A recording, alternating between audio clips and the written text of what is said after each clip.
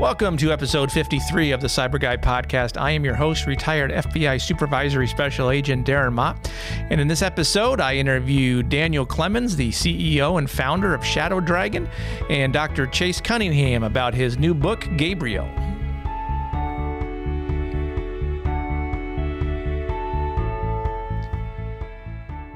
So it's going to be a little interesting format in this particular podcast because one of the interviews I did with Daniel Clemens was at the National Cyber Summit a couple weeks ago here in Huntsville. I have a bunch of these interviews I did. I'm parsing them out over the series of several episodes. The other interview I did last week with Dr. Chase Cunningham. Dr. Cunningham has been on the program before. He is a zero trust expert, former NSA cryptologist, and now newly minted, well, not newly minted, but a newly minted fiction author. He wrote a nonfiction book and some graphic novels in the past, but this is his first foray into cyber fiction, I guess we can call it.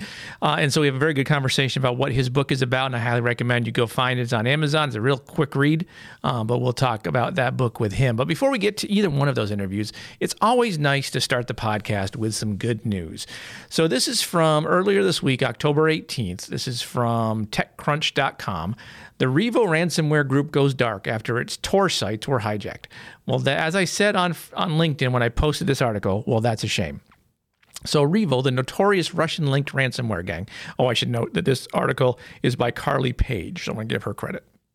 So this ransomware gang, who's responsible for the high-profile cyber attacks on Kaseya, Travelex, and JBS earlier this year, has disappeared again after its Tor payment portal and data leak blog were allegedly hijacked.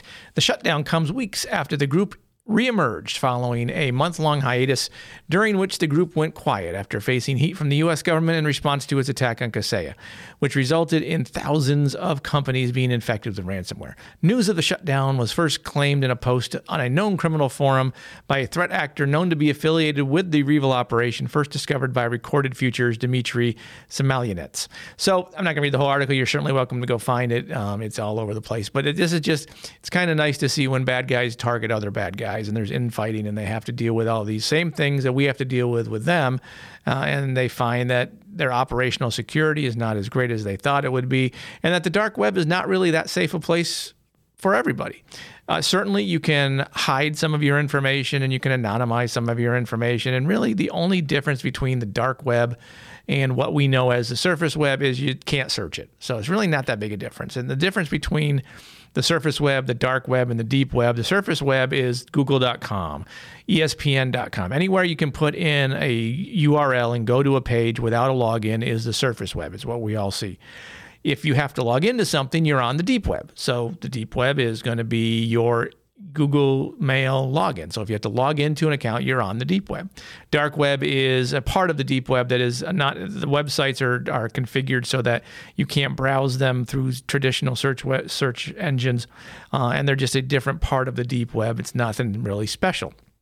It's just, again, harder to get into. You need encrypted tunnels sometimes, and there's logins and all that kind of stuff. So there's really not a big difference between all of them. It's just how you access them.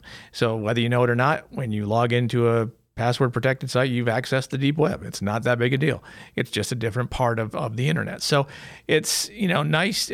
Part of it, the media gets a lot of this wrong in trying to define what the dark web is and all that kind of stuff. And it's some magical place where bad guys hang out. And they certainly hang out there because they know that, most folks aren't going into there, and they can secure their data, hide who they're talking about. But if you want to figure out what's going on the dark web, or in the deep web, and how much of your information is there, then Shadow Dragon is the product for you. And I'm not here to pitch Shadow Dragon. This is not an advertisement, but my first guest I'm going to talk to here in a few minutes is Daniel Clemens. He is the creator and the CEO of Shadow Dragon, which does searches of the dark web and the deep web for information for the customer. So it's a service you can purchase. It's not cheap, but from a corporation standpoint, it's great to look for compromised passwords and how much of your stuff is out there and identifiable by bad guys. So we're going to talk to him first. Again, like I said, this is from the 2021 National Cyber Summit in Huntsville. All right, so it's my pleasure to bring in Daniel Clemens, the founder of ShadowDragon.io, a dark web OSINT tool, if I've got that more or less correct. Yeah. We have a few different tools in the open source intelligence collection space, but the bottom line is analysts need to not worry about the collection portion. we've got that covered. They need to worry about the questions they can ask about the information they can get back. Okay. So, we tie into over 130 different platforms. Some of them are social media, some of them are not. But anywhere where there is human nature online, we're going to try to map that out and try to also give you some heads up alerts if there's a leak on your organization or something like that. So how did you start? So let's go back a little bit to your background. What got you involved in cybersecurity in general? And when you started, was it even called cybersecurity? Chances are it wasn't. There was no cybersecurity when I started. So I was, I think, let's see, what was that movie? Sneakers had just come out. Yes, with Robert Redford. Sneakers came out. I saw that, and it just clicked in my head. Like, you know what? That's what I'm going to do for my life. I'm going to be a hacker. So I was about 15. Roll around towards about the end of high school. I was living in Durango, Colorado, and I just went over to an ISP and I said, hey, I want to go work for you guys. And they're like, we got a job opening right now for technical support. Let me step back once. So you said sneakers was what got you going. What about war games? War games didn't do it for you? Was good, but sneakers, I was like, yeah. Okay. Like sneakers was it, Gotcha. So yeah, I had a lot of fortunate interactions at the time. This is in the mid '90s, where I end up meeting Jeff Moss from he started DEF CON, Black Hat. The boss that I would work for in a company at that time had introduced me. Jeff was coming in to actually be my boss at the time. So we hung out for a few days, and then he was like, hey, why don't we go to DEF CON, Black Hat? I think it was like DEF CON 7 or something, and I'm just green. Sure. And I don't know if you remember Jeff Nathan and Marty Royce from the SourceFire, before it was SourceFire Days, Snort. Jeff Nathan pulls me aside at the conference, and he's like, he saw I was reading TCP/IP Illustrated Volume 1. He's like, you're coming with me. He literally just took me to every single talk, and he said, what you don't understand, don't worry. I'm going to explain it to you. He sat next to me every day to every talk and just said, this is what you should learn. This is what he's talking about. Don't worry about it. And those are some of the first times where the intersectionality of the, information security world and, Unix and doing all the sysadmin stuff was really budding. And I was pursuing that. My goal was, I need to know everything about every operating system. And this is before the day of certifications and all that stuff, right? No, certifications hadn't rolled around yet. Yeah. And so like the ISP I worked at, we had 30,000 users and like 10 people managing it, Sure. So, and like you were overstaffed at that. Yeah, we were. We had 4 technical people running, 3 or 4 Red Hat Linux boxes. I remember having we had a big showdown as to like, should we go with Red Hat 6.1 because it's got loadable kernel modules, or should we go with a Spark? Because that's better. So that was what it was like then, and really there was. I had spent all this time, building out my lab at my house. This is before virtual machines. I had, little x86 boxes. What could I load Unix-wise onto these boxes? One time I installed SCO. It took like 3 weeks to install, over, a floppy drive over the internet, so. Yeah, it's funny you say when I first joined the FBI, I was in the Charlotte field office, and we were one of only 16 offices that had cyber squads. Yeah. Per se, they weren't even called cyber squads then because the FBI didn't know what they were doing with cyber at night in 2000. So they brought down these guys from our operational technology division to create us a lab, and we had pretty much every available operating system on its own standalone machine connected to each other. So they're all they're all communicating. You could move in between machines and stuff. And then about a week later, they stopped communicating, and we didn't know what the hell to do. Right. You're like, oh no. Yep. Yeah. There was a lot of fun times during that time period. Like I was working at the ISP was Frontier Internet, and the guys right down the hall from us ran Apache.com. Okay. Yes. Nice. So the Apache.org was getting to be big, and everyone was trying to own Apache.com. Yep. So those guys had this, Perl CGI checkout cart thing, which was always getting owned. And at Frontier, we had given them the Ethernet for their hub at the time, which was connected to our hub. And this was the big reason they got owned, and then somebody installed a sniffer on their box and was harvesting all the passwords off the network. And so that's when we were like, you guys need to get a switch. Switches had just come out, right? Yes. And so you guys need to get a switch. We're going to get switches, and we're going to put you behind a firewall, which there was no firewalls at the time, really. I mean, there was, but not many. Sure. You know? It was like IP masquerading, right? And how many times did their website get put on attrition.org? Oh, yeah. So they got owned a lot, man. Like, down to the point where they'd call me, they're like, there's a guy who has root. I'm like, they're like, can you SSH in? And I'd SSH in and why talk with the guy. Yep. And be like, hey, how'd you get in? Oh, it's a stat-D exploit, or RPC or whatever. And I'm like, can you tell me what are the other things you're researching? And that that was helping me understand how those guys got in. Sure. So let's move to Shadow Dragon, because I will say this is a teaser reel for our longer conversation down the line. So you do that for a while. Then when was Shadow Dragon formed? What was the nexus for wanting to build it? I had started Packet Ninjas, a consulting firm, in 2005. We were doing pen test stuff and also doing investigations. What happened was a lot of customers between 2005 and 2010 were pulling us into these really complex insider type investigations where there was like organized crime and a cyber component to it. Our customers started asking us, we know what happened, how can we move to who? And 2 or 3 clients at the time, all commercial clients outside the United States, were all did the same thing, like, no budget, find these guys. What were they hoping to do if they found out? They wanted to get them arrested. Okay. They didn't realize no one's going to get arrested? Or the fact, in some of it, they wanted to reduce the fraud risk. Fair enough, yeah. Like, I mean, you had, on some of it, you had fraud risk in different banks upwards of 40%. Okay. So it wasn't just a compromise. There was human elements in the problems that they had. And then, like, some of the times, I remember one time one of our customers called in, they're like, look, we're supporting the other party against Hugo Chavez. He's now threatening us with his hacker crew and wants to, take our company as a state asset, during in Venezuela. Okay. Can you come do an assessment, right? So I went down there and did an assessment, to Venezuela. To Venezuela. All right. As a regular citizen, it was amazing.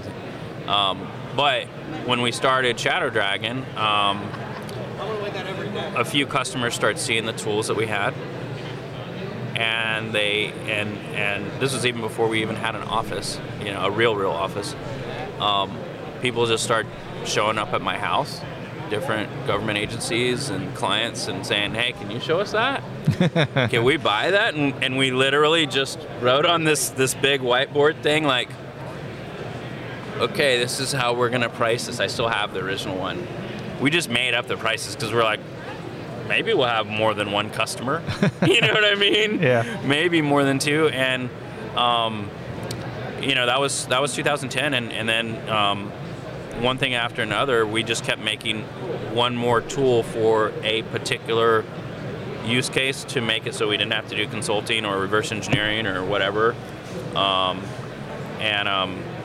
People just kept wanting to, buy it. Presentation by Allison Miller, Chief Information Security Officer for Optum and United Health Group, will begin in approximately 10 minutes in the East Hall. Okay. So what does Shadow Dragon do? What is the tool? Yeah, so Shadow Dragon, we have a few different tool sets. Primarily, our flagship is SocialNet. SocialNet ties into over 130 different platforms on the internet. Everything from your social media sites to anywhere where there's human interaction. We're going to speed up some of that collection. Some of the questions you might ask, like, what's this phone number tied to? What's this alias tied to? What's this name? Are there, different accounts for this name across different places? And then once you get that platform back, you can start asking questions like, anything you can visually see in a platform, let's say it's TikTok, they've got videos, you can right-click and say, get me the videos. Right-click, get me the followers. Right-click, we want it to make it so it's a right-click to heaven experience in you asking questions. Mm-hmm. So you think about, you start having this across so many platforms, you can ask lots of different questions about like what you're investigating. So like, for instance, like when Antifa was going strong last year across the United States, we mapped out a lot of that stuff to try to understand like what's the commonality in this group. What's their favorite TV show was one of the questions we wanted to know. Guess what it was? Don't know. The Simpsons. Like 98% of all the Antifa folks love The Simpsons. Okay. That's what they liked, So you can ask lots of different questions, and that gives you a different perspective on what you're researching. The other thing that we have is situational awareness monitoring. So this kind of emerged from when Anonymous was going big. Yep. Mm-hmm. We got a call from a customer saying, hey, can you look into this Anonymous thing?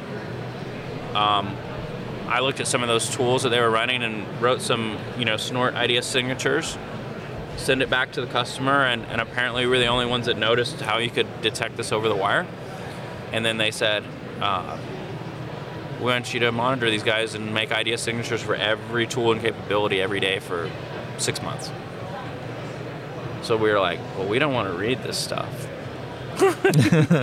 All we want to do is get a new tool, make an IDS signature, and send a report out. It was like me and one other guy, right? And so we made the monitoring system, and we slowly just started tacking on new platforms, from social media to dark web to GitHub. You could monitor that for people dumping your code out, or which is a common thing, by the way. Like people will do a commit to the wrong code base, and then your proprietary stuff is in the wrong code base. Like, oh well, I want to know about it in 3 minutes.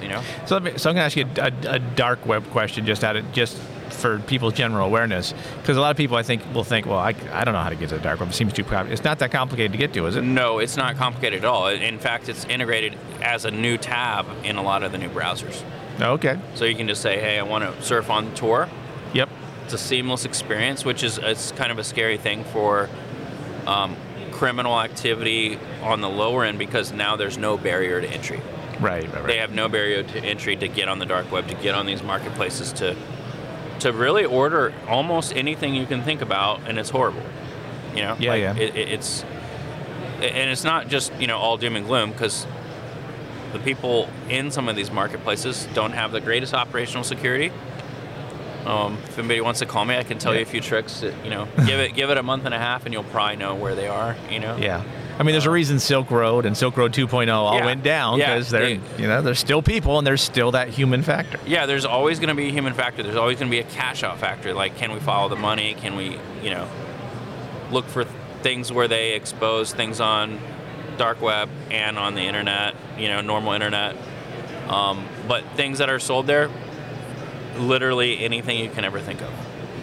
Everything from drugs to kidnappings to guns and ammunition, part numbers. I know some of our customers look for part numbers. Huh. For their parts, like for supply chain stuff. Like, okay, no one should have those parts. How do they even know about that? Or counterfeit money. That's another one. All right. Fake passports, fake, documentation. That's a big thing. And then obviously all the compromisable software you can use to do your exploits. Yeah. All right, so Daniel, we could talk forever, and maybe we will talk forever in another podcast, because I would like to bring you back and do a more formalized where we're not getting interrupted by the announcements, everyone, because there's a lot of questions I could ask that I think a lot of people would find value in, because there's not a lot of people with your expertise out there that look at this stuff all the time. So thank you. Hopefully I can have you back. Awesome. Thanks. So again, I want to thank Daniel Clemens for taking a few minutes to talk to me at the National Cyber Summit. I'm going to have him on for a longer conversation here in the near future. He agreed to do that, which was very nice of him to do so we can get a little deeper into the dark web and all the stuff that his product does and things like that. So now, for the next part of this podcast, which is, like I said, a little unique the way I'm doing this, I'm going to talk to Dr. Chase Cunningham about his new book, Gabriel. Give it a listen, and I hope you like it. So I want to welcome back to the podcast Dr. Chase Cunningham. Chase is the Chief Strategy Officer at Ericom Software, host of the Dr. Zero Trust podcast, and also accomplished author. Chase, welcome back. I appreciate you taking the time. Well, thanks for having me. So far, I'm not accomplished. I'm trying to accomplish something. Well, hopefully this will help, because I bought the book, so I guess you got one person who bought it. So one book sold. Good to go. Yeah. So I wanted to bring you on to talk about your new book, Gabriel. And I like I said, the cover kind of gives away a little bit of it. Once it kind of starts rolling into there. Was that intentional? Did you design the cover? To see if people would kind of pick up on it a little bit. And the funny thing is you got the title right. I've had a lot of people that aren't in our kind of technology space that are like, what is C:/Gabriel? I'm like, yeah. Yeah. Yep. So what made, so you have a previous book that's a nonfiction book, and you mentioned you also have some comics that are based on real stuff. So your other book is Cyber Warfare, Truth, Tactics, and Strategies. What made you decide to write a fictional cyber thriller this time instead of another nonfiction book?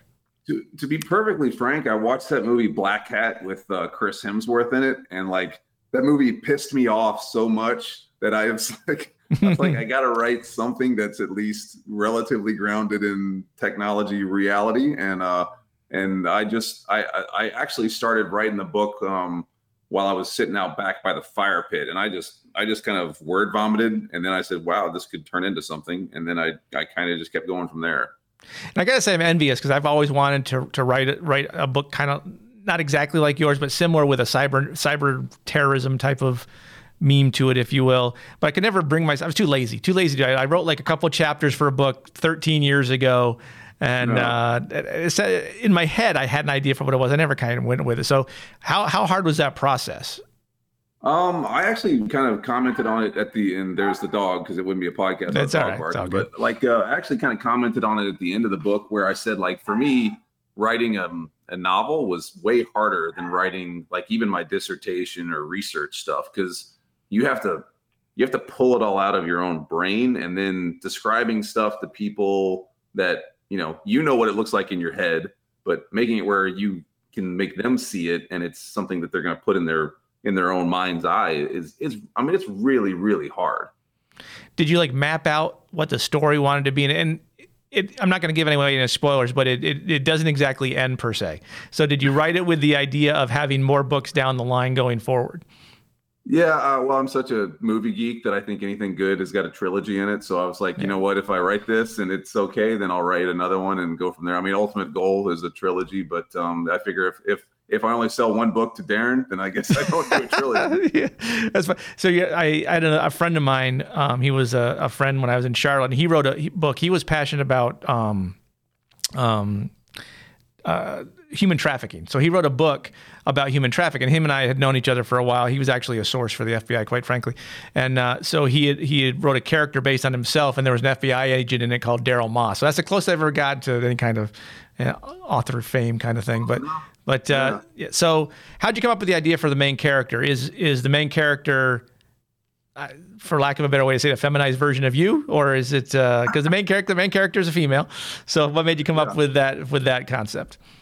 Well, I've seen so much stuff bouncing around and about this initiative for more inclusion, more diversity, whatever else. And I was like, I applaud everybody for talking about it, but I was like, let's have somebody do something that kind of shows that there is a side of that other group, that they can do things that people think only dudes can do, right? Yeah. And I mean, I have two daughters. I grew up in a house full of really you would call it assertive, powerful women. Mm-hmm. And so I wanted to do that and kind of tie that together. And then if you're not familiar with the story of like heroes like Shannon Kent, I wanted to kind of weave in some of those stories about people like that have really done the work and have been in that forward-looking operational side of things. And does the bad guy is a woman too, by the way? Yeah, I mean that's right. The point to take. Well, there's two bad guys, but we don't want to give away how there's two bad guys. But yeah, so your main character starts off as a SEAL support team on the cryptologic support. Does that exactly exist? Does that actually? It does. Yeah. Okay. I might know a thing or two about that. Wink, wink. Fair enough. So with that early scene with the SEALs, did you base that on your own? If you can't answer, obviously I get that, but did you? So I guess you did base it on your experience, or did you have colleagues that filled in the gap as far as how that may have changed over time, or what it looked like back then, even, I guess? Well, let's just say I've got intricate knowledge of some of how those operations may or may not be conducted, and I've been lucky that a lot of my friends are team guys. Mm-hmm. So I picked and pulled from a whole lot of different experiences and conversations. In future books, are you going to go back and look more into that part of her life, the SEAL part of it? The thing is somebody got it and read it like the first day it came out, and he immediately pinged me and he's like, "I need a backstory." And I was like, "Okay, right. I guess book 2 has to have some backstory." Right. Yep. Or actually, your second trilogy. You finish this trilogy, and then the first trilogy goes back in time. Were you inspired by any other authors? Like what drew me to this one? I'm a fan of Vince Flynn books and Brad Thor and Ben Coase. Have you read any of those guys, and that help focus how you would read? I was a big fan of the Mitch Rapp series. Like I read all those, and I've always been a big Tom Clancy guy, so I kind of wanted to go into that sort of realm with it. And I remember reading about when Tom Clancy wrote The Hunt for Red October, and the way he kind of approached that was how I kind of approached writing this. So the main bad guy, let's just call it that. What was the idea? How'd you come up with that idea for that aspect of it? Well, they always say write kind of with things that have impacted you growing up, and I grew up in a I guess you would say a pretty religious household, right? So I mean we were big time Bible people, and we went to church all that, and I've also had a lot of exposure to artificial intelligence, and I was like, well, what if we took AI and we took some of the more hardcore bad things in the Bible and tied those two together? Would things go awry? And as I kind of put that together in my mind, when you get a good sort of fictionalized idea, it just feeds on itself. And the next thing I know, I'm writing a chapter about Chainsaw Massacre and the Bible and artificial intelligence. It just goes down rabbit holes. Yeah, I was going to say, apparently you were a horror movie fan growing up, I guess. Huh? I love horror movies. So you're going to go see the new, was it Halloween? Oh yeah, but I'm really Michael Myers is one of the horror guys that I'm always just like, it's not. He's always been going to the same house for 50 years. Just move for that one day, and you're good.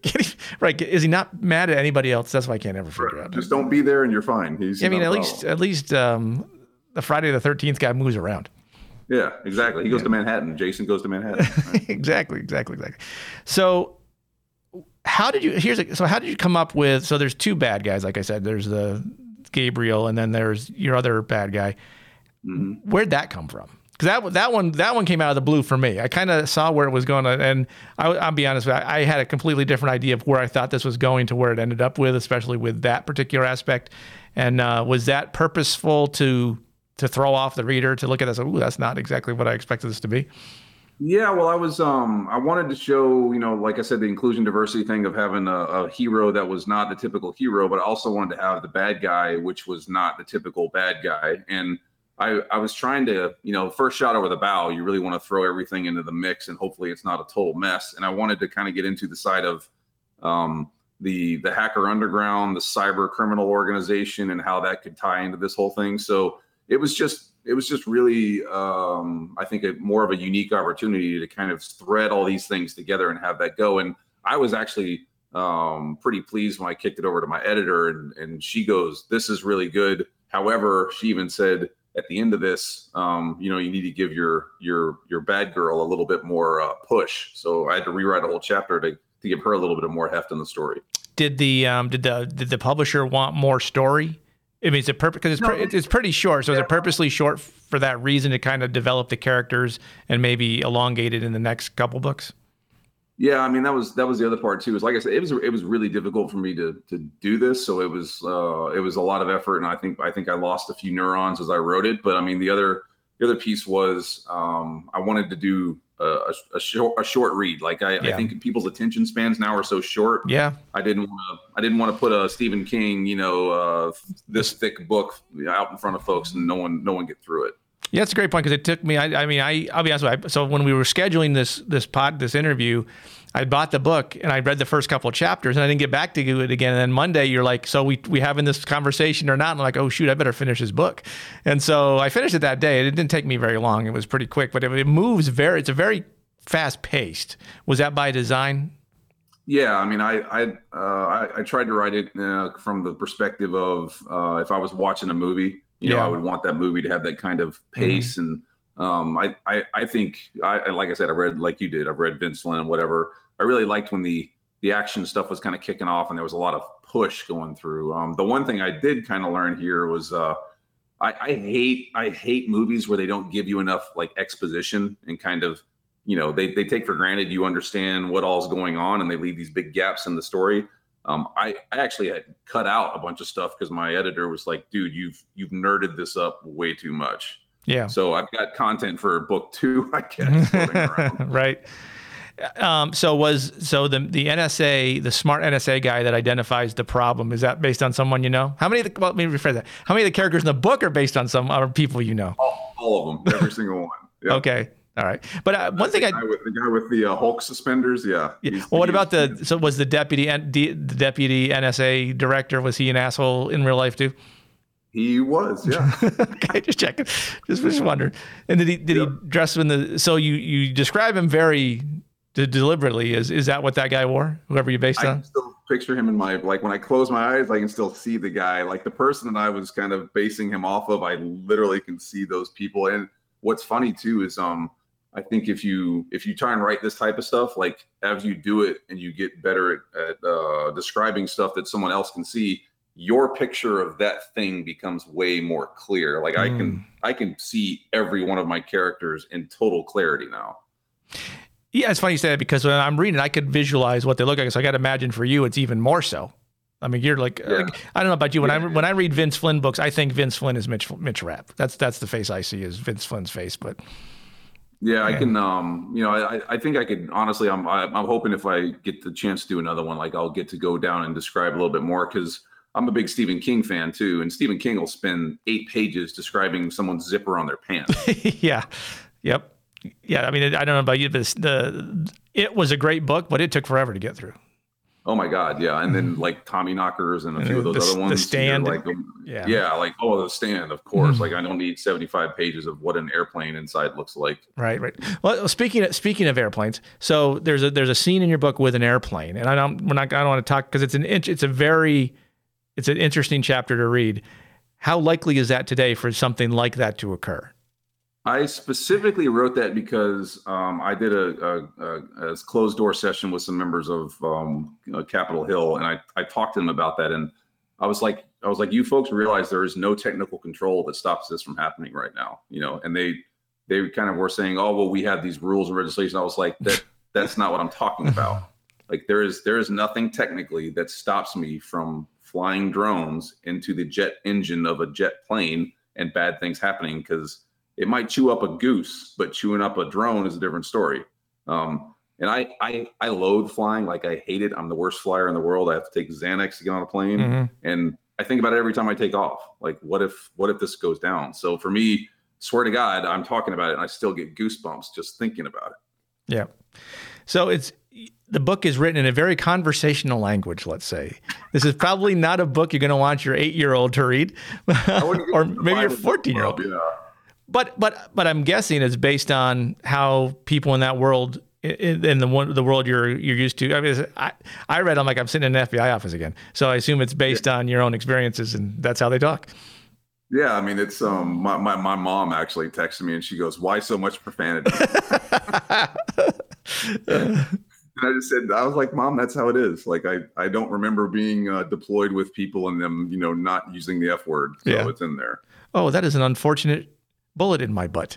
Yeah, no one's saying that. Yeah, dang, ouch. So what's what is your?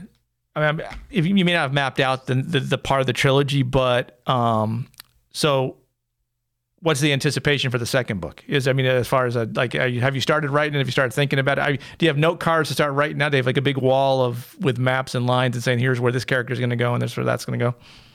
I've actually got I guess you'd call it a basic sort of storyline going through there. And, without giving too much away, I'll definitely say that the rogue AI stuff goes like really rogue in book 2, because I kind of left it open at the end, like what they thought they solved the problem and they hadn't, and now one of those things of when something realizes how much power it has, that's not a good place to be.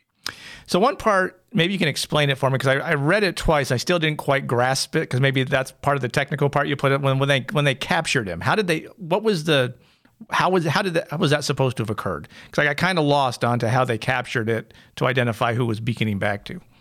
So basically, the way that they kind of captured it was this entity doesn't know a whole lot about like real security practices. He knows what he's kind of been able to learn on the internet, which is kind of what anybody can learn when they look out there. But this is not a practiced security individual. So they basically set it up where he goes into kind of a honeypot, and he's in there, and because he's in a honeypot and they have control of it, they can isolate him, and that's their hook. But because he's in the honeypot, just like anyone else, he's trying to get home, and he knows how to call home, and that's where they see where he's trying to go.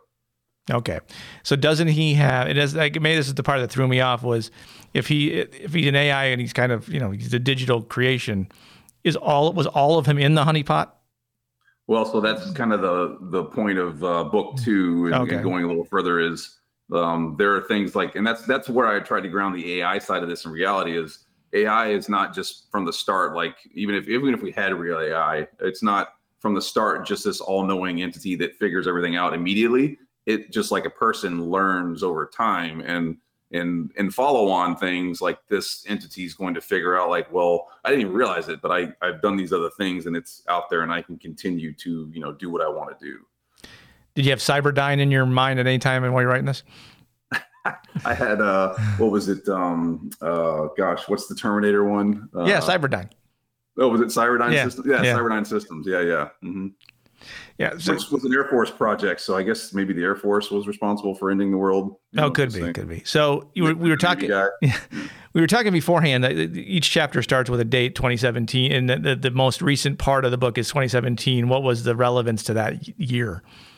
So I think that's where we really started to see conversations around artificial intelligence and quantum and cyber become a really sort of significant topic, and trying to plan for future stuff. Like I said, if I get lucky enough to write some more, where I want to be able to go into more current timeframes. So, and that's something I learned working with my editor, who's way better at any of this than I'll ever be, where she was saying, like, don't do it now, kind of give yourself room to go forward in the future, because you're working with a topic area that is kind of now and future state.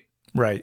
And so your protagonist, your main character, was she created because once this trilogy resolves itself, maybe you'll kill her at the end. I don't know. But I assume that she's going to be like a Mitch Rapp character where she just continues on. She keeps dealing with cyber issues, because I got to, like, by the time you're done with the third book, there's going to be vulnerabilities and threats out there we don't even know exist currently that you could then write on at that point. Are you eyeing forward for that to this be a longer, she's basically the main character, Mitch Rapp or Scott Horvath kind of character? Yeah, I mean, that was that's kind of the thinking, right? Is if you look at like Jack Ryan and those guys, like Jack Ryan eventually becomes director of the CIA. So that those kind of progressions are very possible and very realistic. And I think that's kind of the point too of continuing to push this message of diversity and inclusion. Of like, look, there's opportunities for everybody in this space, but it's on you to take those opportunities and make something out of them. And this character, if I have anything to say about, is going to. And one thing I'll point out that no one's picked up on yet, and I haven't had anyone say, no one's picked up on what her initials actually are. And for those of us that are cyber people, I thought we should kind of get a kick out of her initials. Oh, shoot. I'm going to have to go look that. I didn't catch it myself. I wasn't paying close enough attention. I'll ask you the next question. I'll go see if I can figure it out. So you need NSA approval to publish it? Did you have to send it for them to renew? Because you mentioned San Antonio and a couple other places. So. Yeah, I did a pre-publication review, and everybody, luckily, that's another reason I learned to write a short book. Doesn't take them long to review it. And they didn't make you, because have you ever read Jack Carr's stuff? Maybe one or two. Yeah, it's been a while. Because he redacts it, but all he does is, I got you. I just see the initials. I get it. Yes. Okay. So, his book, whatever he had to redact, he just puts a black line through it. So you read his book and there's black lines in the middle of the book. So did you have to remove stuff, or did they say we're good with all this? No, they well, number one, they looked at the timeline, like when I retired and stuff, and they were like, okay, that's almost a decade ago, so we're not going to call that an issue. And then the other was there was nothing in there that's what you would consider to be bounded in necessarily things they're engaged in. So it was not a problem for them. Right, because you didn't give the address of the San Antonio location, and everybody knows the NSA has a San Antonio spot. So not like you can look, everything in there you can look up on Google, right? Yeah, there you go. Yeah, open source is awesome. So let's talk your podcast now a little bit. How's that going for you? Good. I got like 2,500 listeners. Still $0 in the bank, which I'm actually really proud of because I don't. I kind of learned my lesson in some past exploits of when you get sponsorships and things like that, people can kind of push on what you say and what you don't say, and I'd rather just say what I want. Yep. How do you get to 2,500? That's my question. I would love to get to at least half that. How do I get to half that? I don't know. Just be a nonstop pain in the ass on the internet probably helps, I guess. Well, it's funny because I basically get my cyber news from you at this point because you're the only one talking about a lot of these things. Like I didn't know anything about the ExpressVPN and because I use private internet access. So I'm not like, okay, how do I not use it? I guess I got to find a different one now because that was, if you want to talk briefly about that was an interesting discussion on that particular issue with the Israelis, right? The guy's Israeli. Yeah. I mean, there's so much stuff that goes on in the space, and the funny thing is when you look at the reporting, and this is why I wanted to cover the news side of it because I mean I think I've got a specific insight of just there's things that are kind of reported that show up in mainstream, and then there's things where you have to really get through it to get to the meat of the matter, and that's the actual value of the story. So I spend my time trying to cull through that and go like, look, I got 30 minutes to give a week's worth of interesting cyber stuff and what is of most value. And just like on the stuff for that VPN side, like there was all these weird shenanigans going on between companies and founders, and then, oh, by the way, we happen to have this access and we gave this other company this thing, and by the time it's over with, you realize like this is basically a totally invalid VPN service that shouldn't be offered for something people are paying for. And they're not going to come out and say that, but somebody should. Yeah, sure. So let me go back to your book. So your CyNinja, you have several volumes of CyNinja comics. Cinja. Sorry, my bad. What are those about? Those I didn't buy. Those with my co-author Heather Dahl. We put those together for kids and families to kind of get them to understand like cyber stuff, like what is malware, what is domain, those things. And a funny thing, we got invited to Comic-Con 3 years in a row. So we were out there, doing Comic-Con stuff. We had workshops with kids. We've done things for school districts. It was a really fun project. Cool. And all these things are available at Amazon. Just look up Dr. Chase Cunningham. You can find all of his books there. So your publisher, I looked up your publisher. Is that a small publishing house? Yeah, she's really good. She's great. If anyone that listens is interested and wants to work with somebody that knows how to do publishing and not kind of drag you over the coals about the cost, she's who I'd recommend. Okay, and what's her name? And what's the name of her company again? Juliet Clark at Superbrand Publishing. Okay, cool. Well, Chase, anything else you want to talk about the book that I may have missed out on that you'd like people to know about?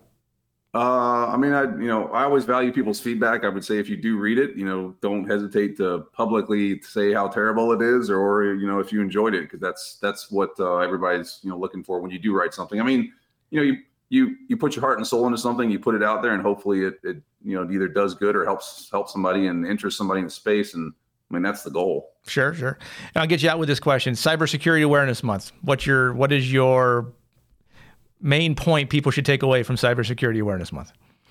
Everyone is a valid threat, and it doesn't have to be hard to be a harder target. All right. Chase Cunningham, thank you very much. Check out his book, Gabriel. It came out on October 5th. It's got a very interesting cover. You can't miss it. Thanks, Chase. Thanks, man. All right. Have a good one. That is going to do it for episode 53 of the CyBUr Guy Podcast. I want to thank Daniel Clemens and Dr. Chase Cunningham for joining me. You can follow any of us on LinkedIn. I am at linkedin.com/in/Darren Mott. For Cybersecurity Awareness Month, I am posting different stories about different cybercrime cases over the years. And you can follow Daniel and Chase on there as well. As you go through your week, remember, knowledge is protection. If you understand the threats targeting you, you can assess your risk online and proceed wisely. Thanks for all who listen and who tell your friends to listen to the podcast. We will talk to you next week.